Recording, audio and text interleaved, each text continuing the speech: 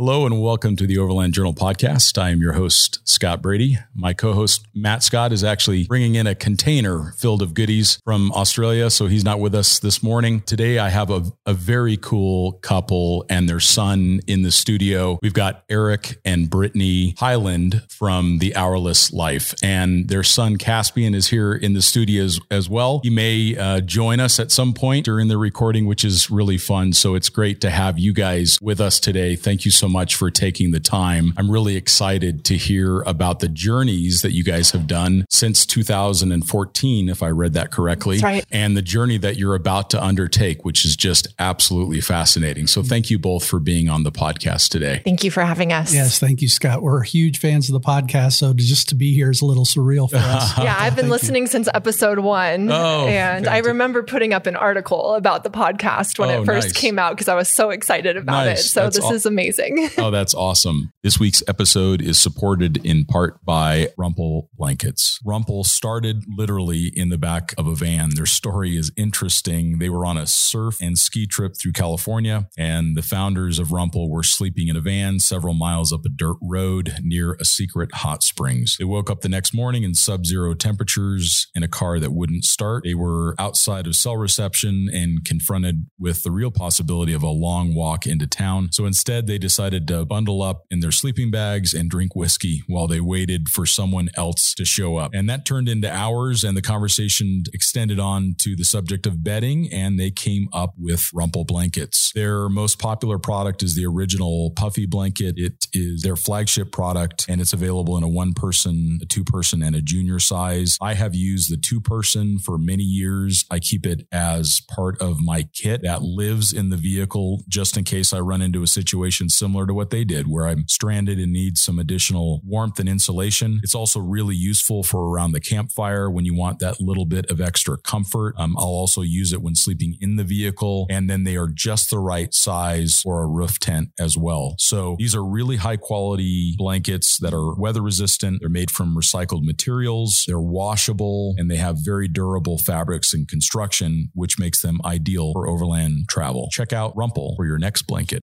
What I found so cool is the fact that you guys are not only traveling with your son, Caspian, but he was actually born during your travels. And I don't have children myself. I have nephews that I'm so grateful for, and I've been able to be a part of their life since they were born, but I don't have my own children. So we want to have more of that on the podcast. So that way, those that are listening with families, they can learn from those who have been traveling like you two have with your son. So how is it like to have a newborn during your travels? So we started traveling full-time in February 2014, and Caspian was born in December of 2016. So we had been traveling full-time for a while. And at the time, it was very unique, very different. A lot of our community thought we would stop traveling because I was pregnant and we were going to have a baby. Of course, you have to get off the road and stop traveling. But we didn't believe that the two were mutually exclusive, nor did we believe that we couldn't have a healthy family and a healthy child while traveling full time. And we had been traveling full time already for 3 years? Nearly. Yeah, almost 3 years, just as a couple. And so that wasn't new to us. So the idea of bringing in our son into that lifestyle, it didn't really seem that overwhelming. We could picture how it was going to work because we had such a good rhythm. And we did slow down. So we were still living in an RV at the time, and we slowed down the last trimester of my pregnancy and his first 6 months when it felt like we were at the doctor every other day during that time. But the second that he turned 6 months, we were back on the road traveling full time. And that was the hardest part. His doctor wouldn't let us leave for 6 months. He wanted to make sure that, he had a good start to life and whatnot. That makes sense. So we were kind of holed in Austin, Texas, and we were chomping at the bit to get back on the road. History certainly supports the idea that kids can be mobile in that way. If you think about what an infant would have endured that was born during a wagon trip across the United States to the West Coast, which happened on a regular basis, they're quite durable. Again, I don't have my own kids, so I'm not trying to assume that I know anything because I don't know anything. They are extremely durable. Yeah, but they're quite durable. And historically, they have been moved and carried. And you think about even roaming bands and roaming tribes now, even in current times, their kids are with them and they survive. I think they just need their mom. Occasionally, they may need their dad, but they really need their mom. If they've got their mom, then they're going to be pretty safe and happy and healthy. So that's been our experience. The two words that I always use to describe Caspian are friendly and flexible. Yeah. And really all he needs is us. And if we're there and we're okay. Yeah. And rolling with the punches. So we might confront a challenge, but as long as we take it in stride, he follows suit automatically. And I think there's something interesting about Caspian in that he went directly from the birthing room of the hospital to a lifestyle of full-time travel. So he's never known a life apart from this. And so he doesn't have anything to compare it to, Scott. And so when Brittany says he's flexible, we'll do a 5-hour drive in the Jeep and he'll say, that wasn't very long, and I remember him saying that at 3 years old. What 3-year-old says that a 5-hour trip in a vehicle isn't long? The one kid in history that hasn't said, are we there yet? Right. Exactly. That's Caspian. That's Caspian. But how amazing is that? And I also think about children I think in many cases, they are taught well in school, but they're also taught this 2-dimensional view of the world. So they're maybe given a history lesson that has all of this great information, but you can actually show him that he can actually see Mount Rushmore, and he can actually see Mexico and Mexico City and Baja. And it's not just this theoretical 2-dimensional place on a map. For him, it is now filled with experience, including his toes in the sand and watching a baby turtle trying to get to the ocean. All of those things are now part of his memories. Yeah, I think for all of us, the more of our 5 senses that we can engage, the more we'll remember it. Yeah. And the more it'll be impressed upon us. And we all feel that through travel. We're tasting the food, we're seeing, we're smelling, all of those senses. And as a child, he will remember the history lessons because he's not just reading it in a book. And from our perspective as parents, there's nothing better than sitting, you kind of told us about a little area here in Prescott where we could stay out in the national forest. And just a couple of days ago, Caspian was wearing a spiked helmet, it looks like a stegosaurus, his underwear, and he was crawling around in the river building a dam. And, he's not looking at a screen. He's not, doing, watching television or doing, he's out there building it and he's barefoot. Yeah. And he's just walking around and doing this. That's so amazing. Yeah. And like Brittany said, he was throwing rocks, he was throwing pine cones and pieces of wood and seeing how they floated or didn't. So there's lessons there in science. And then he went out and gathered wood for our fire because he wanted a fire. So he brought like a sizable bundle and he's crawling through the woods, just gathering this wood and telling us it's for the fire this evening. And,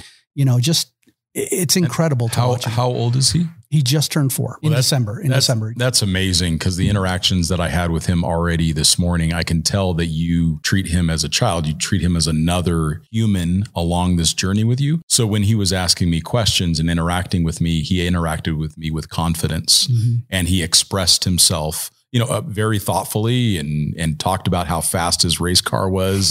And it was just so cool to see how comfortable he was with me as a total stranger to communicate in a way that I thought looked more like a 6 or a 7-year-old. Well, it's interesting that you mentioned that word, Scott, because I want you to think about this. He doesn't know a stranger. Yeah. Everyone he's ever met has been a stranger. And so to him, they're just other human beings. Right. And he is no respecter of persons or of race or of size or of age or any other thing that we kind of have that in our head when we prejudgment on someone, like maybe I'm talking to somebody who's elderly. I want to slow down. I don't want to put that much, or maybe I'm talking to someone's young and I want to raise my voice and be he doesn't know anything about that. Yeah. So everyone he meets, to him, they're his friend. Yeah. And we saw him when we were in Mexico.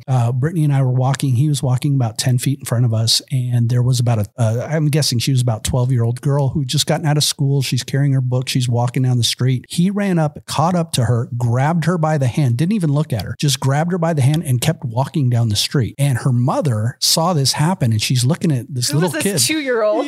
He was 2. He was 2 and he's walking down the street with this girl and she looked down and she was just like happy that he was there. And it was just one of those moments in time for us as parents that we were like, wow, something right is happening here. You're giving him an opportunity for such self-confidence. What I have found confidence really is an accumulation of our experiences. We feel less confident when we're less experienced about something. So you're giving him all of these genuine human experiences in ways that many children don't have, or in many ways are very encapsulated in those experiences. So he has this broad spectrum now of experiences that is going to give him so much confidence for life. And that's just a really beautiful thing to see in the short time that I've spent with you guys. And he's well traveled. I mean, like I said, he just turned 4. He's been to 47 of the lower 48 states. He has been to 30 of our 63 national parks. He has been a little bit in Canada. He's been over 2,000 miles into interior Mexico, and he's done the entirety of the Baja Peninsula. And like I said, he just turned 4. That's amazing. So he's got some experience behind him. I don't know that he'll remember got an enviable passport already. Yeah. It's just awesome to watch him take everything in.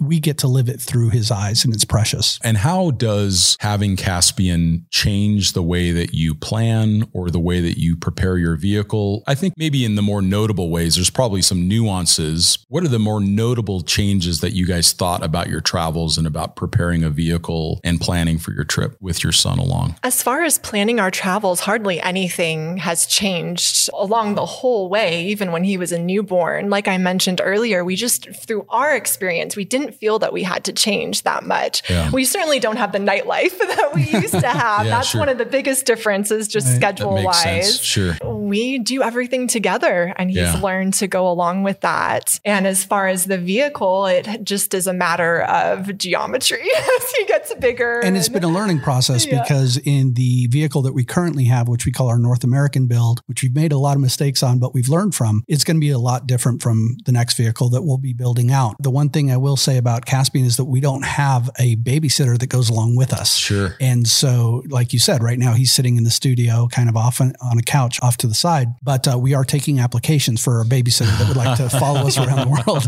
Because, sometimes it's difficult. We don't have that time or that flexibility to go out and just enjoy that little time together, but the trade-off is absolutely worth it. And maybe you'll encounter other families throughout your travels. I remember even through Central America, the number of French families that I encountered in RVs traveling around, and maybe they would look for a babysitter from you the other way around. You could trade some time. And also I noticed that in places like in the Americas, in Latin America in particular, having your kid with you for nightlife is fairly common. True. It's fairly common to go into a restaurant or a dance club or whatever, and people have got their kids there because it's just normal for family to be so deeply integrated in the daily activities. Yeah, he changes the dynamic for international travel. Certainly, we've noticed that at border crossings where they're just kinder. They're like, you're a family. Let's get you moving. We roll down the window so they can meet Caspian when we're going through checkpoints. And he loves them, so he'll talk to them and he'll say "Hola," He'll just talk to them. It's great. That's wonderful. I have heard that particularly in Latin America is that they love the idea of, and obviously they do, they're very family oriented culture. Seeing you with your child, I'm sure that is very endearing, even to the military checkpoint, that they can relate a little bit more to you guys as a couple with a child. And again, it probably makes them more mindful. Whereas I've experienced as a solo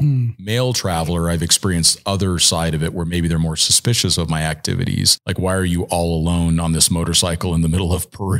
Right. We're going to give this guy the full dressing down to figure out why is he here. Right.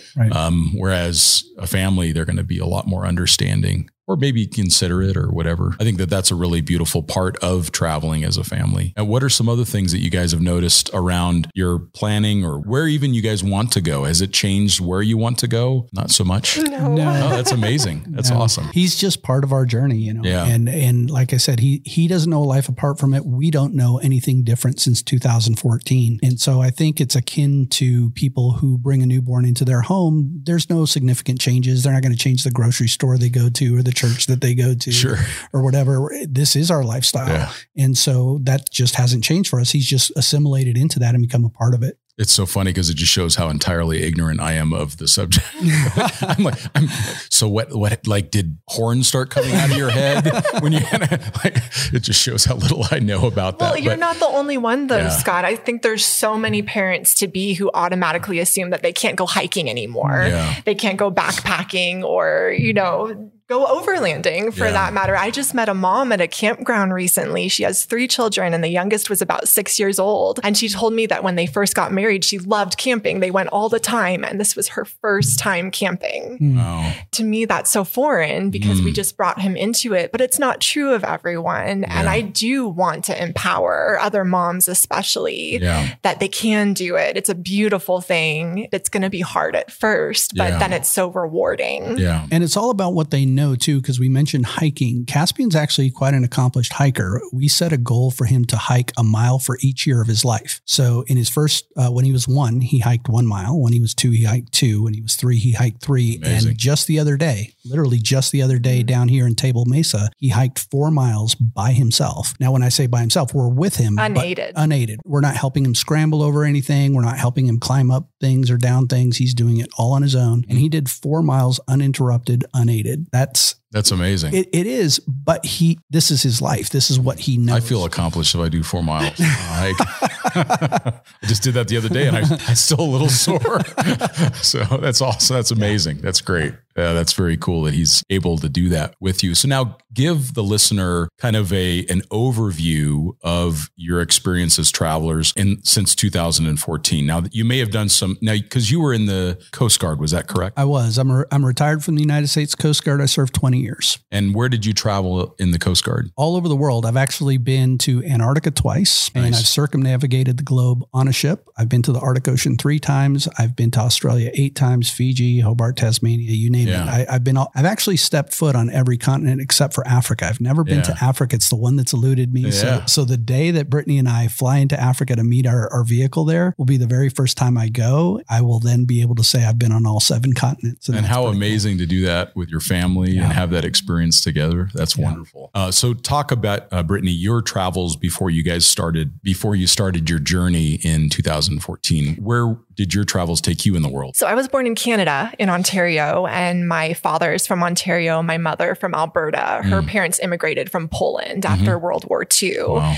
And they met in Yellowknife, Northwest Territories. And travel was a part of my dad's life, especially. I mean, he did the hitchhiking Europe thing in the 60s, and he had been all over Canada and the United States. So that was in my blood. We ended up relocating to Texas as a family, and we would overland, even though I didn't consider it that at the time, in our minivan with no air conditioning from the Gulf of Mexico to the Northwest Territories for family vacation. Amazing. Yeah. I mean, as a child, it's what you do and you don't really think about it too much, but we were homeschooled. So I homeschooled through 12th grade before going to university, and all the stops along the way were part of our education. And so again, that was ingrained to me, even though it ingrained into me as an adult, I can appreciate that. Sure. And love doing that with Caspian and kind of replicating those experiences. Those were my travel experiences, were those family vacations, and did some study abroad in Europe, but not nearly as well traveled as Eric. So now give us the overview now that you guys are a couple and 2014 comes around and you start traveling and overlanding together.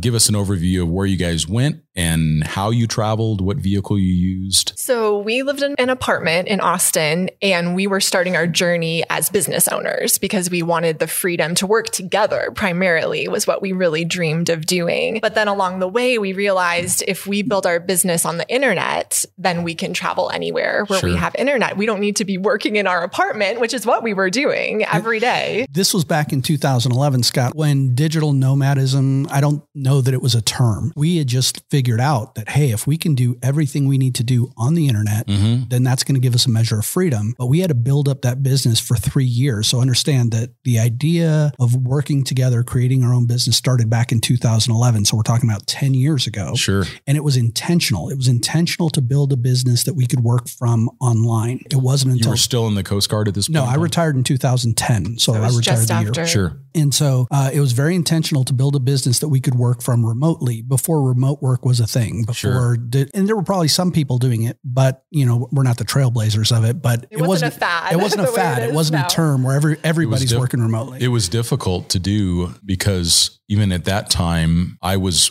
doing a lot of remote work in the software business that I was involved with for higher education. And it was very difficult to find reliable Wi-Fi, especially internationally. I can't remember the number of times that I would see a hotel that would have the Wi-Fi symbol on the door, which meant that they did have a Wi-Fi connection, but it never was connected to the internet. Right. Yeah, we learned that. That those two are not inclusive. So that was definitely the Wild West when it came to working remotely. And it wasn't until like even Australia, 2011, very difficult to find reliable Wi-Fi. I could only really find it at McDonald's, for example. Whereas since I go to Australia on a regular basis, each time I've gone, I've seen that infrastructure improve. And now many parks in the city have Wi-Fi and they have a much better infrastructure now. But yeah, 2011 would have been very challenging. Right. And so we intentionally built that business so that at the end of 2013, we were able to have worked with our clients for 3 years. And back then, all of our work was client-based. So they had a trust that we had built with them. We had spent time at their homes and having dinners with them or barbecues and gotten to know them. And we told them about this crazy idea that we had that we wanted to travel full-time. And we asked them, would you trust us enough to continue representing your business? Because we were doing social media for various companies. If we promise that you won't see any kind of decline in the service or difference in the service that we provide, but we just won't physically be here. And they'd all gotten to know us. So they trusted us. And that was what allowed us in 2014 to get on the road. And we made it a priority. Like our priority was finding good, reliable internet to be able to take care of our clients so that we had that income stream still coming in. But all of a sudden we were able to open the front door of our RV and it was a new location every single time. What was the tempo of that? That's something that I do like to ask for those that are working on the road. Did you work every other day or did you work every morning or did you work flat out every third day or how did that work? So at the time, it was more of a 9 to 5 Monday through Friday commitment. We were very busy then. And so we would watch the world out our window, eagerly waiting until the end of the workday. Then we would go explore or at least go out to eat. I mean, it was already the end of the day. And eventually we developed a rhythm where we actually stayed 2 weeks in one spot because then we had a weekend in between that we could do whatever we wanted to. Because before that, we were traveling every Saturday. And it was exhausting. We were traveling every Saturday, working Monday through Friday, forcing ourselves to go out on Sunday because it was the only full day that we had to explore. At one point in time, I turned to Brittany and I said, if we're going to continue at this pace, I'm going to be done. You're not burn out. This is not going to work. So we instituted a 250-mile 2-week rule,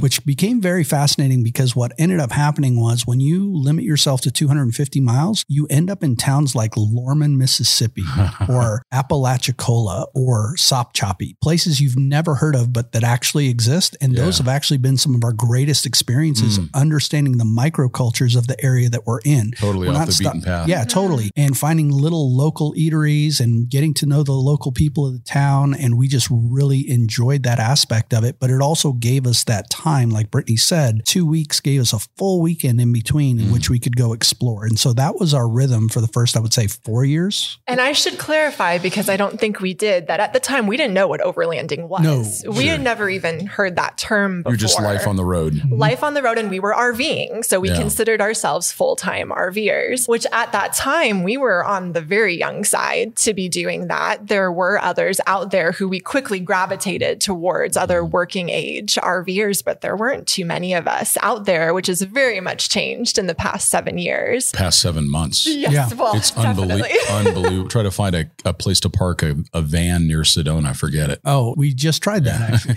Well, we came out of shelter in place, which we did for 6 months in Seattle, and the world had changed. We were still in an RV last August, and places that we thought, we can just roll in. We don't need a reservation, because that had been our experience for 6 years. All of a sudden, we were at a tiny forest campground in West Virginia, and it was full on a Wednesday night, and we couldn't believe it. But here's the progression, Scott. This is what happened, and this is how we got kind of to where we are today. So what happened was we had this big 40-foot bus. It was a big 40-foot Tiffin Phaeton diesel, massive thing, right? And that's what we started. It was small when we moved into it. Because we thought it was small because we had moved out of an apartment into it, but we thought we needed all that space. And so for the first 4.5 years, we used that platform. And then about 3.5 years into it, Brittany started getting a little crazy. Now you got to understand, I was driving the Jeep, Brittany was driving the RV. So she's driving this thing. And then she decided that she wanted to start going off grid a little bit. I wanted to do more wild camping. Sure. But she's in touch with nature a little more. Yeah, in touch with nature in a 30,000 pound rectangle.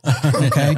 And she has no fear whatsoever. So she was taking it off-road on shelf roads, just trying to find remote spots. Sure. And I was like, hey, we're going to have to change this type of travel. Like people's jaws would drop when they saw this behemoth roll into this area. And so we were in Jackson Hole, outside Jackson Hole in Upper Teton View, which was a great little site up there. And she had taken this thing all the way up there. There's like 3 90-degree turns, a shelf road. It's rutted. And she had taken this beast up there. And we were driving back into Jackson Hole to get some supplies. And unbeknownst to me, Brittany had been listening to a podcast about a family. And I'll let her tell you about that. But this is what happened from my perspective. Then you got to hear it from Brittany's. Okay. We're driving back into Jackson Hole and Brittany all of a sudden says, pull over, pull over, pull over. Now Brittany is an introvert. She has conversations with herself in her head before she ever brings an idea to the table to discuss with me. So for her to exclaim something like that, I thought I hit a squirrel. I didn't know what happened. So I pulled over and I pulled into this parking lot and there was this big, what now I know is an overlanding box truck that was for sale. I don't even think I stopped the Jeep. She jumped out, ran up next to it, pointed to it and said, this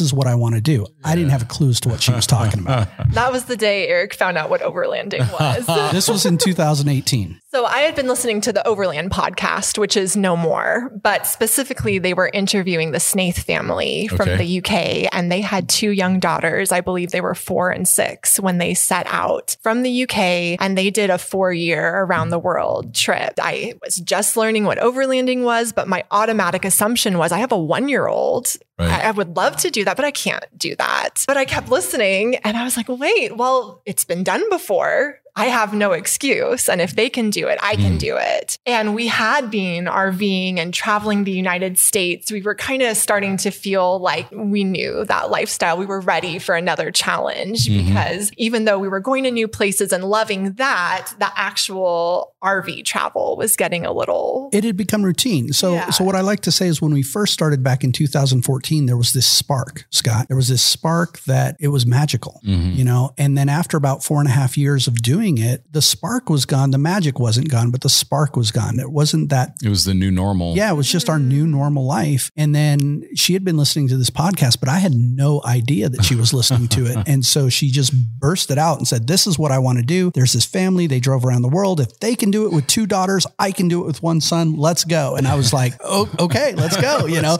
And so that's kind of what started this whole process. We weren't sure if it was for us. And so we started with what we had. And I know that's something that we definitely would like to share about. Yeah. So we had the Jeep Wrangler already. It was for off-roading and rock crawling, but we weren't going to go out and buy a new vehicle and start all over again. We couldn't afford to, and we didn't even know, or do we even like international overlanding? So we added a rooftop tent and a fridge and a few other things. And we went into interior Mexico about 6 months after we found out what overlanding was. And because we're just crazy like this, we sold our RV. So we literally jumping in the deep end. Oh yeah. We're you know, that's one of the things when we dream, we take our dreams seriously and we're not afraid to pursue those things. So we literally sold our home, moved into the Jeep Wrangler and drove directly into Mexico. And that was our first experience. Perfect.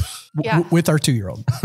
So that was the beginning of 2019. And how was that? If I remember correctly, you were in Mexico for about 6 months, right? No, it was almost 3 months. Almost 3 months. There so maybe it was 2 different trips to Mexico. Yes. Yep. So it was a smashing success.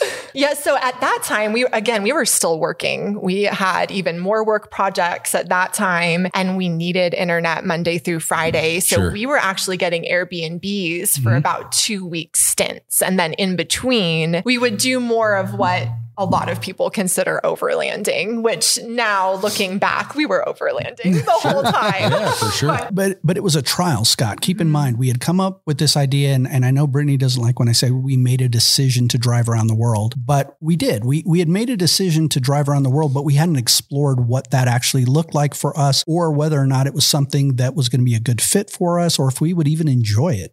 And so Mexico interior, our first trip in 2019, was literally a trial. It was kind of, all right, does this work? Can we do this? can we still handle our clients? Can we explore what's it going to be like with Caspian? Are we going to drive each other nuts? What's going to happen? And it was a smashing success. What was your favorite place that you stayed in mainland Mexico? Oh man, my family's going to kill me. So I have family in Puebla, Mexico, and I got to meet like 33 of my cousins. They came together for a family reunion. That is amazing. His mom is one of 17. Yeah, that's amazing. And I love my family, but Puebla's not my favorite. I really enjoyed San Luis Potosí. Yeah. Which is the capital city of the state of San Luis Potosí. And there was just something magical about being in their downtown square with the cathedral and the architecture that was there and the food and the people that we met. It was pretty amazing. But we also made friends there, and that made a huge difference. It always does, right? We connected with our friend Lilia, who was a member of a very active 4x4 club there. And we ended up getting to meet the whole club. They were doing some volunteer work in a tiny little village that we got to be a part of. And it was just very enriching. It gave us an idea of what we wanted it to look like more long term. Right. I think Guanajuato was one of my favorites in that area. I really like. I'm so busted. That's where she wants to go. So that's where you'll go next. That's when you start heading south, right? So that Hidalgo, Guanajuato, San Miguel de Allende is very much occupied now by expats. You hear English everywhere you go. Which isn't a reason not to go. It's just a very different experience than like Guanajuato. And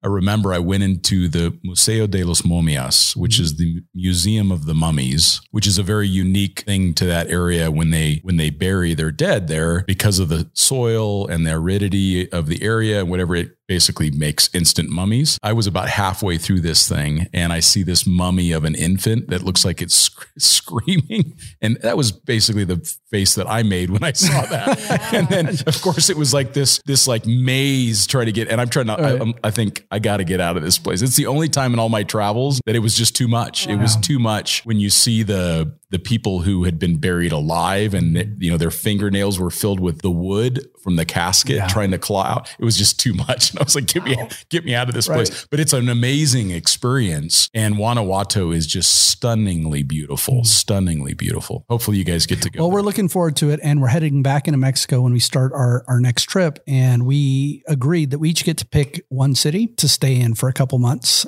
in that area. And I think Brittany's picked Guanajuato before this conversation. So we'll see how that goes. Oh, it's incredible. Really beautiful there. And there's a nice big kind of camping spot just outside of town that's very easy to get back into the village and stuff like that. It's just, it's very special. So that sounds like a lot of fun. Well, one of the things we learned from that first trip in 2019 is that we love the cities too. We both enjoy being in the middle of a city and just all the life going on around us. And then we love being able to take our vehicle out into the wild as far as we want to take it, which we could do with our Wrangler and have the best of both worlds. And that was extremely influential in helping us choose which vehicle we were going to drive around the world. And then the second trip that you were talking about was our trip into Baja, Mexico. That was at the beginning of 2020 when it was still a year full of promise, right? Before COVID hit, we didn't know anything about it. It was at the beginning of February and we decided to head all the way down to Cabo. And this was going to be a different experience for, as you know, from interior Mexico, where interior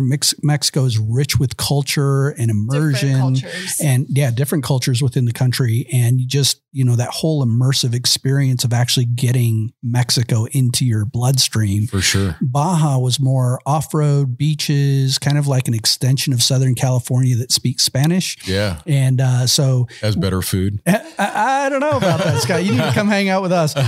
Mexico's got such good food. Yeah. I love Baja food. But we went into Baja at the beginning of 2020 and we did go all the way down to Cabo. But that trip, we actually spent, like Brittany said, in interior Mexico, we spent some time in Airbnbs. In the entirety of the Baja trip, we only spent 2 nights that were not in our rooftop tent. So the entire time we were in Baja, we were popping the tent every night and living off grid full time, so to speak. And so that was really important for us. It was affirming that we could do that long term. Right. It had to do with the sustainability of this trip that we're looking to undertake. Can we handle it? Can we do that many nights back to back to back? What does that look like? And one of the things that we experienced was in Mulegé. And in Mulegé, there was a big big box truck, kind of like the ones that we had been considering. And he or she was trying to get into town. Oh, that's tough. Oh yeah. That's a small village. It's small village and tight corners and plazas, low power wires and trees. And they eventually just parked outside the village and walked in. But like Brittany said, we also love exploring colonial era towns. So we like to be able to pull in right up to the plaza and park. And so a lot of this gave pause to the idea of getting a Unimog or getting some sort of big box truck. So we started looking for other alternatives. And actually we were listening to the Overland Journal podcast. I think it was episode 7, where you and Matt were talking about his Gladiator when he first got it. Sure. And we're Jeep fans to begin with. At that point in time, we started considering that as a platform. And that ended up becoming the platform of our choice. It ticked all of our boxes. Oh, sure. That we were looking for a global vehicle. So now that you're making the transition from the JK to the JT, what were some of the things that you learned from the JK project? Now, it makes a lot more sense that it started off as definitely a recreational vehicle. You guys were using it behind the RV to go have fun on the weekends. You wanted a high degree of capability. Mm-hmm. But what were some of the things that you learned from that project that you wouldn't now incorporate into the Gladiator? I think the big thing was payload capacity. I think, and I've stressed that ever since I really learned that lesson. There were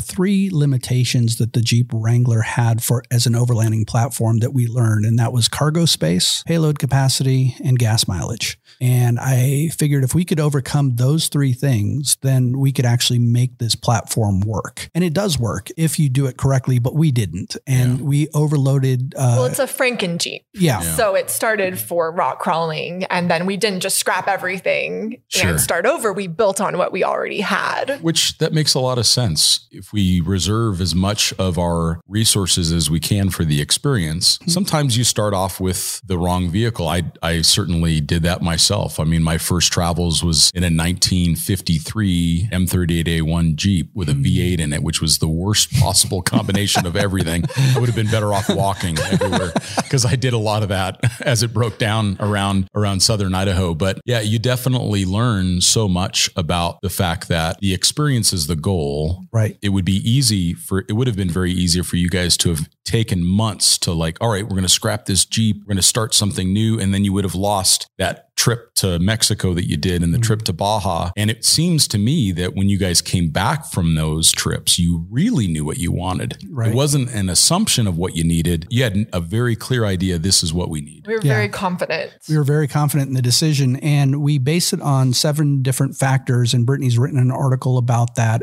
as to why we chose that. Where is that article? It's on our website at hourlesslife.com. Okay. Yeah. It's called the vehicle that, I think it's called Here's the Vehicle We're Going to Drive Around the World. Okay. Yeah. And she talks about just these 7 things. She talked about the size of the vehicle, the sustainability of the vehicle, the off-road capability, the budget, right? The payload capacity, the serviceability of the vehicle, and whether it's gas or diesel. We started doing a lot of research, and originally I wanted a diesel Rubicon on 37s with 1 tons, and that's what I was going to take around the world. And the more I started researching that and listening to the podcast, I was like, well, that only has a 1,200 pound payload capacity. Where am I going to source 37 series tires in Zambia? Yeah.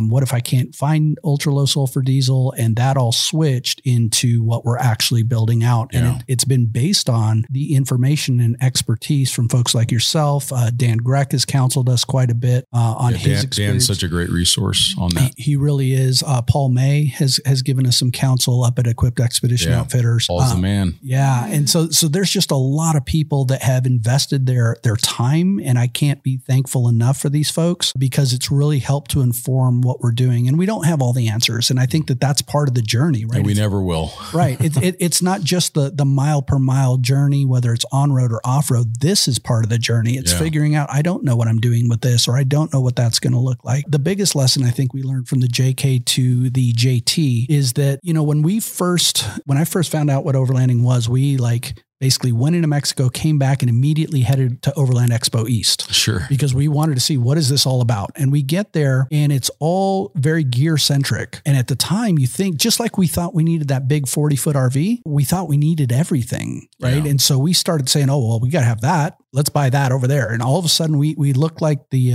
what are those people called? The Beverly Hillbillies? The Clampets. We had the rig packed with everything. We were grossly overweight. It was not good. And then the more we did this type of travel, the more we realized that we weren't using half the stuff that we had. And we started getting rid of stuff like it was going out of style. Like we were selling stuff, giving stuff away to people, really slimming down everything on our current build. And then with the new build, we actually started out with a spreadsheet with the payload at the top of that spreadsheet. And I can tell you that as of 2 days ago, I think we were like 11 pounds underweight. And it's with Caspian as a 17-year-old. Yeah, with his weight estimated at 17 years old. And we were still 11 pounds underweight. And if that tells you anything about how much we really learned from those experiences, but we don't regret it, Scott. We don't regret having those experiences. Yeah, you never should. Because they're formative for sure. And a special thanks to this week's supporting sponsor, ARB. The latest episode of ARB Experiences stars Land Cruiser aficionado and my good friend Kurt Williams. The Baja 1000 competitor has been a few places and seen a few things. His travels span Siberia, Greenland, and the Americas all the way down to Ushuaia, as well as several crossings of Australia. Kurt says of his adventures, anything can happen out there. Just one part not doing its job can ruin a whole trip. Investments in quality components pay back exponentially. You can watch Kurt's full story at arbusa.com. Brittany, when you wrote, I haven't read that article, but when you talk about sustainability as it relates to the Gladiator, what comes to mind for you around that? What did you talk about with relationship to that? I'm curious. It perked my interest. Absolutely. So definitely one of the things, and you hear this over and over, and I know you all have talked about it on the podcast, is interior living space. Yeah. That's kind of the refrain that you hear from people who do this type of travel. I know Tim and Kelsey from Dirt Sunrise have talked about it. I know Richard and Ashley from Dust to Glory have talked about it. And we all have changed our rigs to have a little bit more interior living space because it rains. It rains. In places, and it snows. And it gets cold. Well, and we didn't really realize going from RVing to now we're living in our Jeep Wrangler. You're living outside. Yeah. You really are living outside. And so we're regulating our temperature like reptiles. We're trying to find the warmth through the cold. And we wake up and I've told Eric, find me somewhere that's warm. And we're going today because I can't do this another night. And so with our Jeep Gladiator, we're getting the Alucab canopy camper for the back. And it's not a lot of space. However, it is a place to retreat, be able to sit inside. We'll have a diesel heater in there to give us a little bit more climate control. For me, that's what it makes it sustainable because we're talking about a 10 to 15 year trip. This is a very long time that we're looking to do this. We need to have some comforts in order to continue doing it. Yeah, if you even look at Graham and Louisa Bell, their journey, which was with both of their children who started off very small and now they're very big humans. At the end of it, they eventually needed to make that shift, taking the 130 crew cab and turning it into a camper along the way. And I think that if we want to make travel sustainable, like you say, over the long haul, we do have to acknowledge that the more comfortable we make it without compromising the things that are most important to us. Like if you want to go to the very remote places or down into these interiors of these old colonial villages, then we do make compromises. But if we make it a little more sustainable for travel, where we can live comfortably and sleep comfortably and retreat when we need to get away from people, or we're in a situation where we want to be a little more stealthy, that does make a big difference. Absolutely. And we also have the added comfort of being able to get into the cities to stay at an Airbnb or a hotel, because we've been on the road now for maybe a month and a half in the Jeep. And I think 2 times I was quickly approaching burnout, and we just needed to go somewhere and have some walls and refresh and feel like a human being again. And our Jeep Gladiator will allow us to do that. We will be able to get into most parking garages. And it depends on the mode of travel. Like if I'm on a motorcycle, I need to find a place usually every 3 days because I need to get reconnected with my business and I need to take a shower usually. I mean, it's just, you have to find that rhythm that works for you. I remember I was in León, Nicaragua. When I had driven down to the Darien Gap, I used a vehicle that was made by Earth Roamer that was a Jeep, JK based camper, and it had a flip open top on it, very similar to what you would see from AT Overland. And Earth Roamer was really the ones that pioneered a lot of that micro camper technology. So maximum capability, Rubicon Wrangler that had been recertified to a higher gross vehicle weight rating. It had a shower built into it, a toilet built into it. It had queen size bed on a very unique mattress frame, all composite construction. And I remember even trying to get through Lyon, that Jeep was too big because it was a wide axle Rubicon, very, very narrow street. So I'm up on the curbs to get through. And so you're right.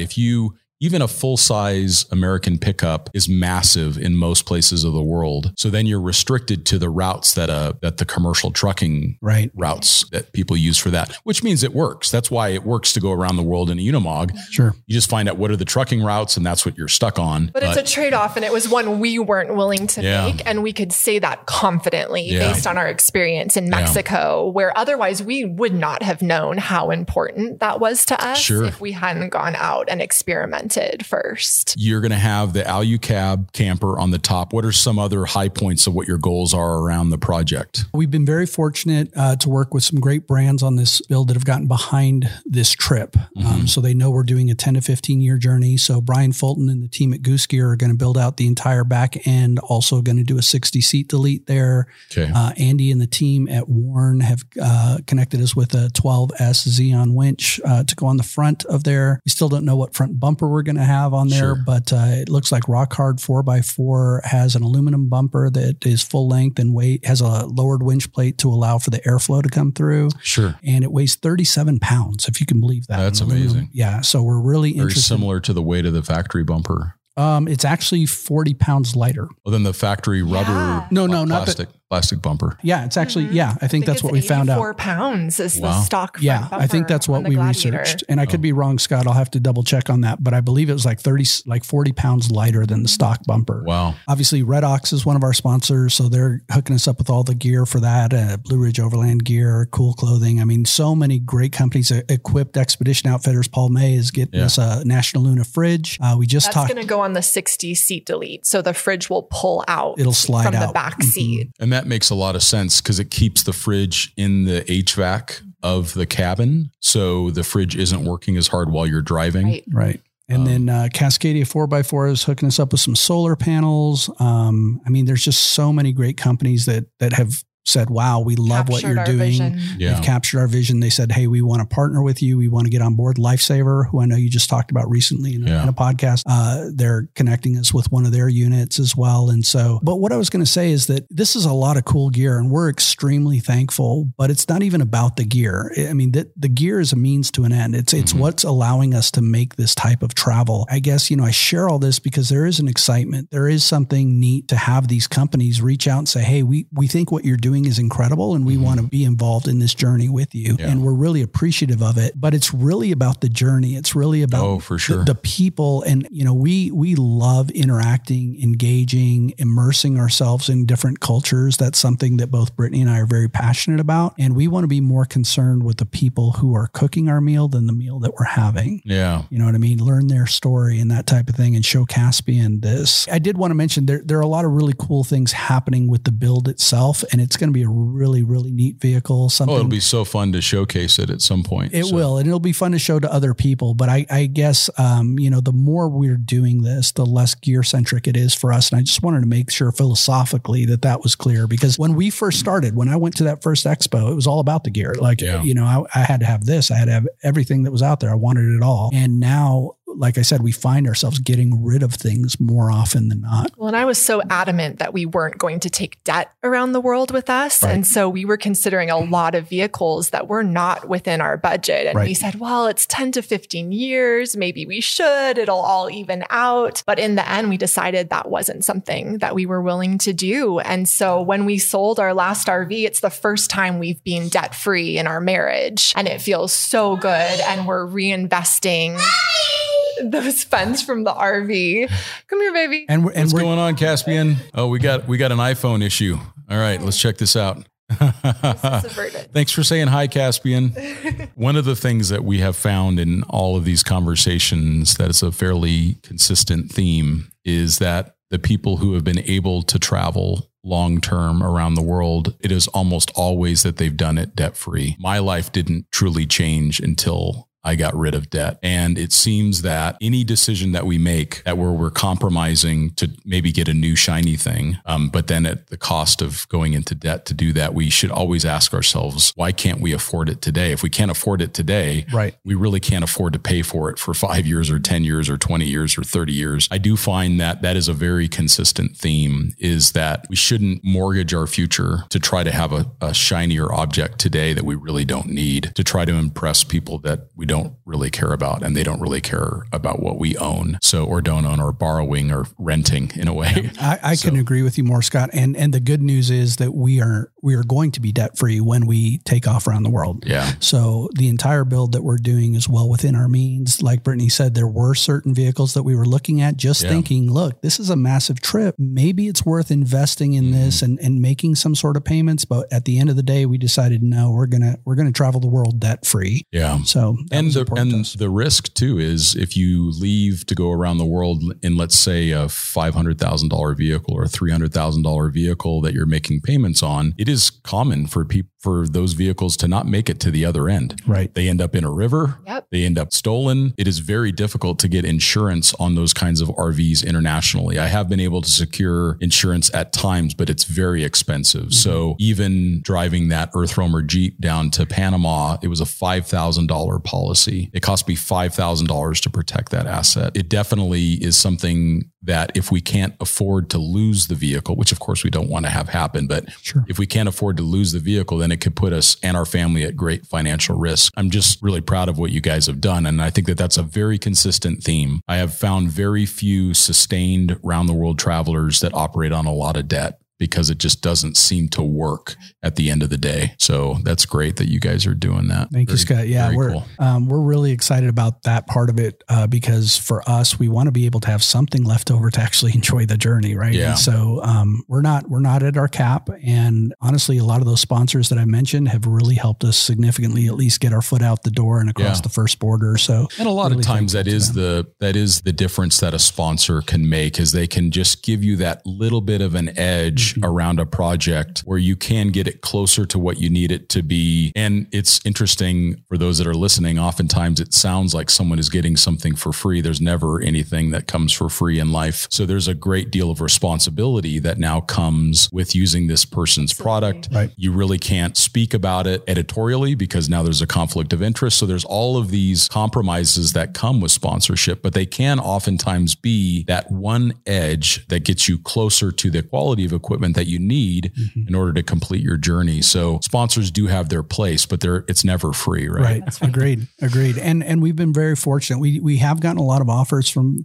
folks that we've said, thank you for considering us, but the answer is no. Yeah. Because for us, we don't have a garage. We don't have a house. I don't have anywhere to store it if I don't like it. I mean, it's either going on our bodies, on the vehicle, or inside the vehicle. Yeah. So I'm really thankful for our list of sponsors that we're working with. They're very hand selected and curated. Yeah. We really told all of them, whether you sponsor us or not, we're getting your product on our vehicle because these are the ones that we wanted. Yeah. Right. For example, we had another refrigerator company, I won't mention who, reach out to us and say, hey, we're interested in connecting you with a fridge for your journey. But Brittany had already decided on a National Luna fridge. Yeah. At that time, we had made the decision, we're taking a National Luna fridge on this journey. Yeah. And it wasn't until after that point in time that somebody connected me with Paul and said, hey, do you know Paul? He's the National Luna distributor. And I said, I don't. He said, let me introduce you to him. It was actually Jim at Red Ox. Nice. Said, hey, let me introduce you to Paul. Yeah, those two are close friends. Yeah, he's a good friend of mine. And I talked to Paul for maybe an hour and a half, didn't ask him for anything. And at the end of the conversation, he said, well, I'd like to connect you with one of these fridges. So we would have bought it. And Paul knows this. I told him,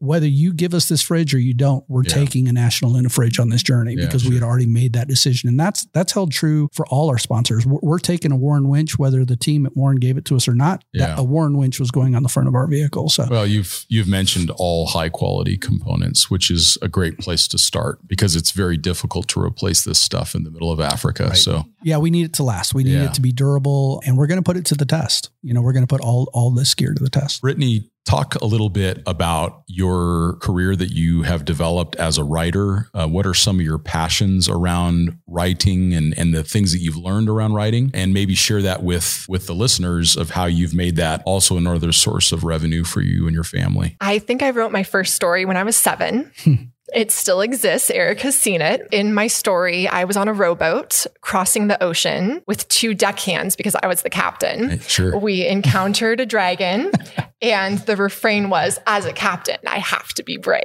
I love it. And writing was a way for me. I journaled like a fiend through my preteen years and even my teen years. And it was my way to make sense of my world. I could have some kind of problem. Something was bothering me. Maybe I didn't even know what it was. And I could start putting it out on paper. And by the end, I had solved the problem and come to peace with it, whatever it was. And so actually this format of being on a podcast is very difficult for me because I don't think on my feet very well. You're doing great. Thank you. Really but I like to put it down on paper because I can think about what I want to express and use the right words. And so writing is a major passion of mine. It was a source of heartache through many of our years of self-employment because it wasn't the primary thing that I was doing. And actually, through our social media marketing company, we started a blog about the city of Austin, which is where we lived at the time. It was supposed to be a showcase for what we could do through our business, building a client base in a city that we had just moved to. And so we were writing a lot for the Austinaut, which was the name of it. But when we got on the road, we couldn't write anymore because we weren't there to interview the business owners and talk about the event. So that was part of what we had to do was build a team of writers. Well, then I wasn't writing anymore. I was the editor.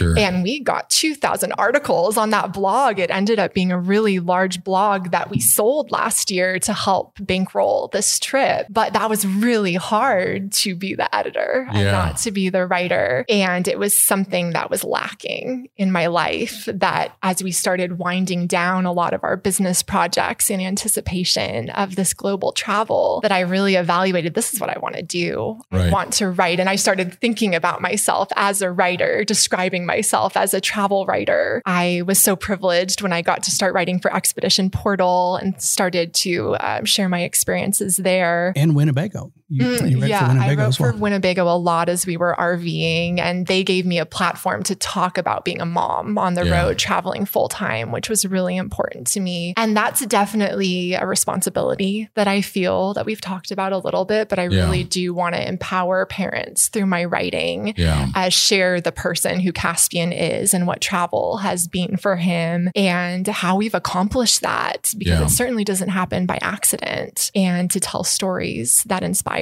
people and show them that they can do it too. No, you do such a wonderful job with the writing, and we're so grateful that you've contributed as much as you have for Expedition Portal and for Overland Journal, and hopefully more and more of that into the future. So thank you for that time. And it's a flexible way to earn some supportive income while you're traveling. Absolutely. If you have a combination of high quality imagery with the written word, it is certainly a way to augment some expenses. It is. And we've needed to go to more project-based work as we have moved away from internet connectivity, because before, like I said, it was 9 to 5, Monday through Friday. We had commitments. Our clients expected us to be accessible and to be available during that time. And so as we started to evaluate what changes do we need to make in order to do this travel, it was clear that we couldn't rely on the internet like that anymore. We saw that in Baja, which, I fought with internet the whole way through Baja. It's a challenge. I was getting up at 5 before Caspian woke up, and I was working, and I would work after he went to sleep because the internet tended to be better on both those ends of the day. And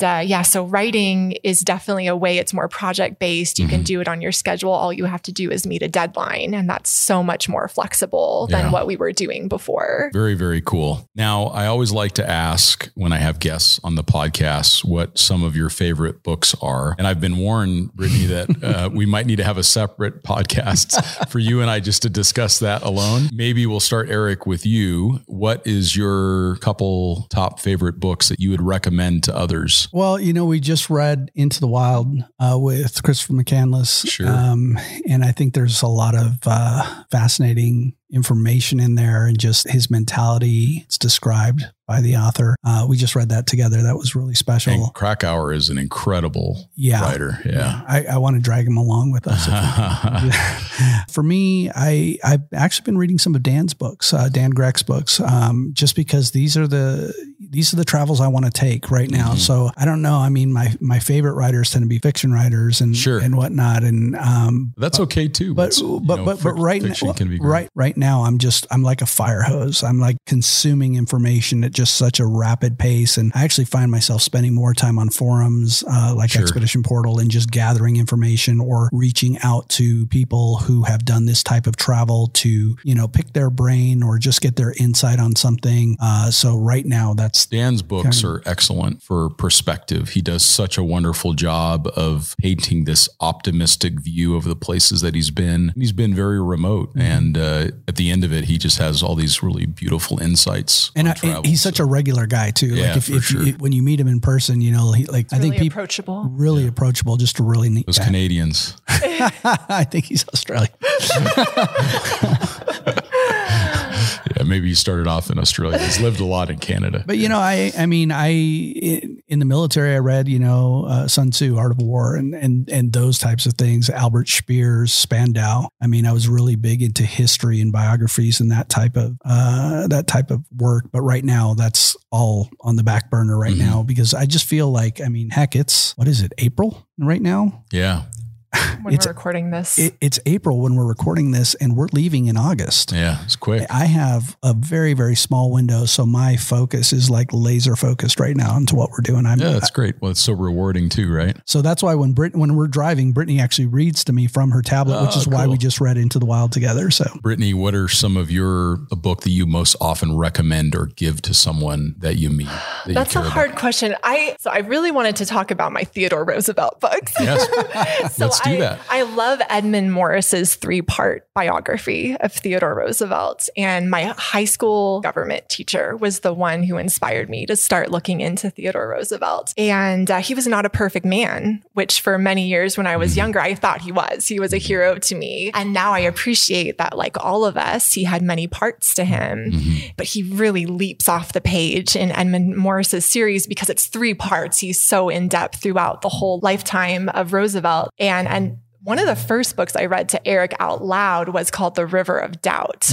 And it was about Roosevelt's final expedition. And it was an expedition in the truest sense. No, this was after Africa. Okay. It was just a few years before his death. And he was exploring one of the tributaries of the Amazon that had never been mapped before. A true expedition. So they were doing the actual mapping as they went along and portaging. And I believe he was in his 50s at the time. And he had lived a very difficult life. And so physically, he was dealing with an accident that he had had previously in life where his leg hadn't healed properly. And of course, all the bugs and the disease were just laying them out. And he almost didn't make it. His son was there with him. Roosevelt said, "Leave me here." He said, "Don't carry my body out because I don't want to be a weight for the expedition." So it was at that point, and he grew delirious and he was reciting poetry in his delirium. And that's an amazing book is The River of Doubt, that if anyone wants to start getting into Roosevelt's story, that's actually one that I would recommend. Oh, that's a beautiful recommendation. Well, let's see if we can grab Caspian and have him come on to the last few minutes of the podcast here, if you guys are okay with that. Absolutely. Mr. Scott is going to ask you some questions, and I'm going to turn this down so you can talk, and I'm going to put this on you. Oh, thank you. Yeah. Can you hear me? Mm-hmm. Well, how you doing, Caspian? Good. Tell me about your truck.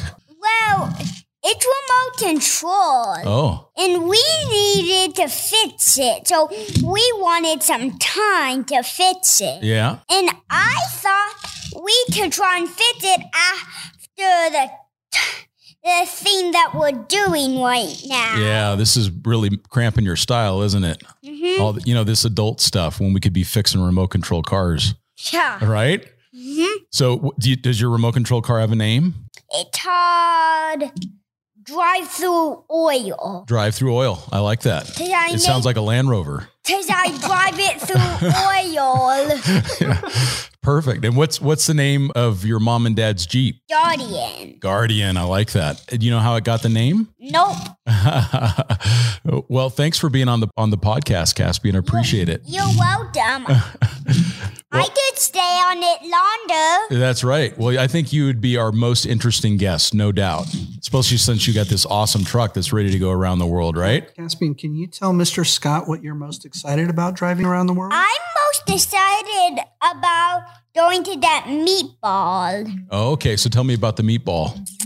Well, he's a little meatball filled with air who turns balloon, but he has wheels that drive on the ground. And I drove him no matter where I went, I drove him there. Oh, wow. So a meatball with wheels. So this is a balloon animal in Mexico that does have wheels and it has a string. Okay. And Caspian got one when he was 2. This is San very Luis cool. Potosi. So and then we gave it to another little boy. Oh, that was very nice of you to do that. That is awesome. Well, Caspian, I'm so excited about your journey that you're going to have over the next couple decades. And Brittany and Eric, thank you both so much for being on the podcast. I appreciate you and your family and all of the people that you're inspiring with your journeys. Now tell us how people can find out more about you. What's your Instagram and website and all that? So we're Hourless Life. Yeah, that's what I would say. Hourless Life.